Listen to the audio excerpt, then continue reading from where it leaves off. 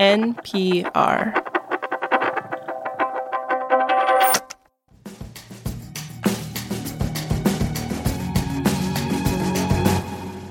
Algebra, geometry, trigonometry, calculus.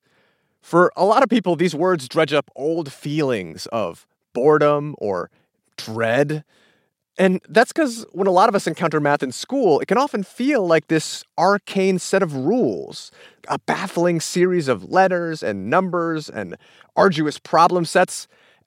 And to what end exactly, right? Like, how many of us have said to ourselves, when am I going to actually have to use this in life? And because of all this, some people grow up to have feelings about math.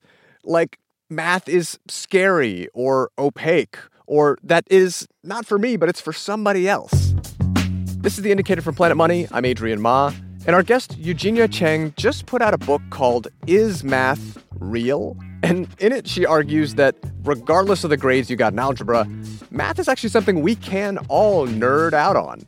And once you see it like this, she says it can change the way you see everyday things.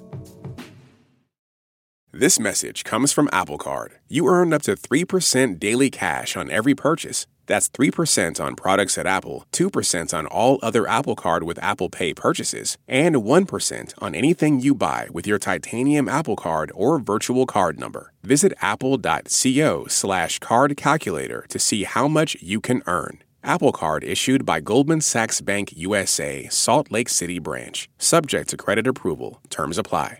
This message comes from NPR sponsor E-Trade from Morgan Stanley. Take control of your financial future with E-Trade. No matter what kind of investor you are, their tools and resources can help you be ready for what's next. Now when you open an account, you can get up to $1,000 with a qualifying deposit. Terms apply. Learn more at etrade.com/NPR. Investing involves risks. Morgan Stanley Smith Barney, LLC. Member SIPC. E-Trade is a business of Morgan Stanley.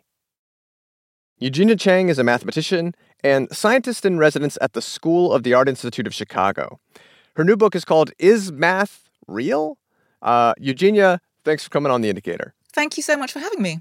Can you tell me what inspired you to write a book with a title that is already sending me into an existential tailspin? I hope that's a good existential tailspin. And I would like to remind you that there's a subtitle as well. So it's not a whole book about whether math is real or not. The subtitle is How Simple Questions Lead Us to Mathematics' Deepest Truths.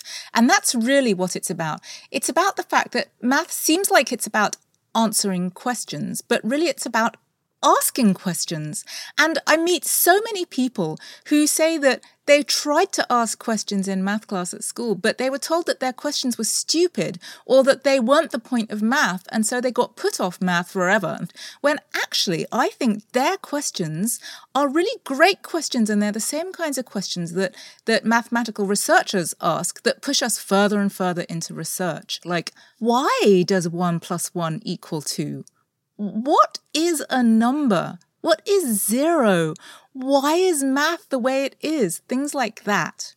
These sound like simple questions, but I have never really stopped to think about, like, what is a number? And I think that's where the existential feeling comes from, because I sort of think about math as something that is essentially a rigid set of rules that provides order to the world. And you're coming at it from a different place. Yeah, I'm coming at it from a very different place because although it can seem like it's a rigid set of rules, unfortunately, that's quite off-putting to people who feel like asking more existential questions or like open-ended questions that don't have black and white, clear-cut answers. Right. I mean, in your book, you say part of what you want to do is dispel some myths and clear up misunderstandings about math. What are some of those myths or misunderstandings that you are talking about? Well, one of those myths is that math has clear right and wrong answers, that it's about absolute truth. There's a myth that math is not creative, that it's very rigid. And I want to dispel that as well, because I think it's all about mental flexibility and about being able to see things from different points of view at the same time. People often say to me, oh, well, math has clear right answers because 1 + 1 just is 2. The thing is that 1 + 1 can sometimes be other things. If you put one thing with one thing, you don't always get two things. If you mix one color of paint with another color of paint, you don't get two colors of paint. You just get one new color of paint. Okay, but it sounds like we're not talking about math anymore. So that is a genuine mathematical situation. Another one is if you turn a piece of paper over and you turn it over again, you get back to where you started. Or if you're standing by the elevator and someone comes along and is the kind of person who thinks you're dumb and hasn't pressed the elevator button, so they come and press it again, then you don't call two elevators. The second press of the elevator button doesn't add anything to the situation. So that's another mathematical situation. And those have fancy mathematical names. I mean, it's serious math. One of them is a binary operation. I did the cyclic group of order 2. That's when 1 + 1 = 0. There's also the concept of an idempotent, when 1 + 1 = 1 because the second one doesn't do anything. Those are genuine things. Okay, I can feel my brain stretching a little bit because this is not typically the way a lot of us think about math. But, I mean, it also sounds a little abstract. I think some people would say that, well, what about the rest of us? You know, most people are not physicists or engineers that you need to use math in their everyday lives. Maybe at the most we're calculating the tip on a restaurant check. Honestly, the math you learn at school, you're very rarely going to need to use it directly in your life. Most people don't go around solving quadratic equations. And so then everyone realizes it's a scam, that you've been told it's useful when it's not. So what's the point? Whereas I think that it would be better to say it's a way of thinking. It's a way of using your brain better. Okay, so what would be some examples of how math helps you use your brain better? So it would be helpful for everybody to have a better understanding of, say, compound interest, so that they understand how dangerous debt is if you don't at least pay off your interest. But another example is about exponentials. Okay, so that's where the numbers go up through repeated multiplication? That's an exponential. And so, unfortunately, at the beginning of the pandemic, there were people who understood exponentials and there were people who didn't understand exponentials. And if you understand exponentials, you know that when you multiply numbers together, they grow really, really fast. So the model of viruses is called the logistic equation, and it starts exponential at the beginning, but then it tails off when you start running out of people to infect, basically. And this got really confused in the public discourse because some people thought it just meant that you don't have to do anything about it because it slows down. But it only starts slowing down because everyone's already infected. So those are some ways in which math helps us think more clearly about the world. And you argue in your book that math is actually more intuitive than we give it credit for. And that even goes to the origins of math itself. Like, you have a whole chapter with a very basic but kind of profound question, which is, where does math come from? Math comes from spotting patterns in the world around us and then wanting to do something about that. So, for example, if you notice that if you take one banana and another banana, say, and then you get one apple and another apple, then something similar is going on in both of those situations. And then maybe you want to be able to say that generally. So then you come up with some way of saying it. That's where you get one thing plus one thing equals two things.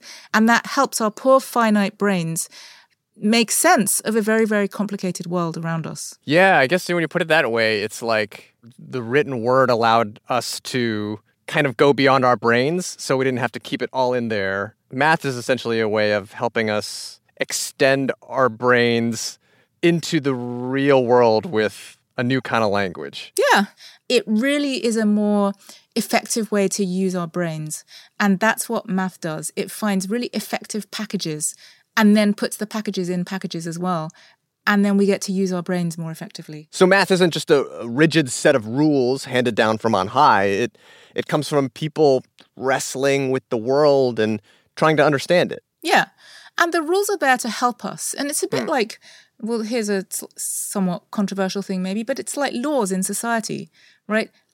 Laws are supposed to help the smooth running of society. If the laws go too far, then you get an autocratic society, and that's no good. And if there aren't enough laws, then you sort of get chaos and anarchy. But if you have the right amount of laws, then they help society to work correctly. Just like traffic lights and traffic rules are there so that we can actually drive up the street and hopefully not have too many crashes.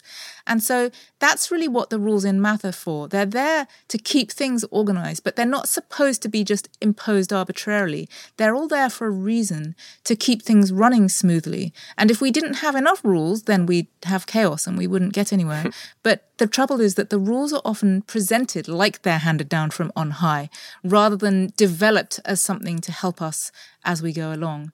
And I think if we presented it and let people sort of make up their own rules and explore what the consequences are, then I think that we would put people off math much less, maybe not at all. This episode was produced by Julia Ritchie with engineering by Robert Rodriguez. It was fact-checked by Sierra Juarez. Kate Kincannon edits the show, and The Indicator's a production of NPR. Support for NPR comes from ADP. Say you're in HR, and a solar flare adds an extra hour to each day. How would this impact business? ADP designs forward-thinking solutions to help your business take on the next anything. ADP, always designing for people. Support for NPR and the following message come from Rosetta Stone, the perfect app to achieve your language learning goals no matter how busy your schedule gets. It's designed to maximize study time with immersive 10-minute lessons and audio practice for your commute. Plus, tailor your learning plan for specific objectives like travel. Get Rosetta Stone's lifetime membership for 50% off and unlimited access to 25 language courses. Learn more at rosettastone.com/NPR. In this country, some truths aren't self-evident. In NPR's Black Stories, Black Truths, a collection of stories as wide-ranging and real as the people who tell them, we celebrate the Black experience for all its soul and richness. Search NPR Black Stories, Black Truths wherever you get podcasts.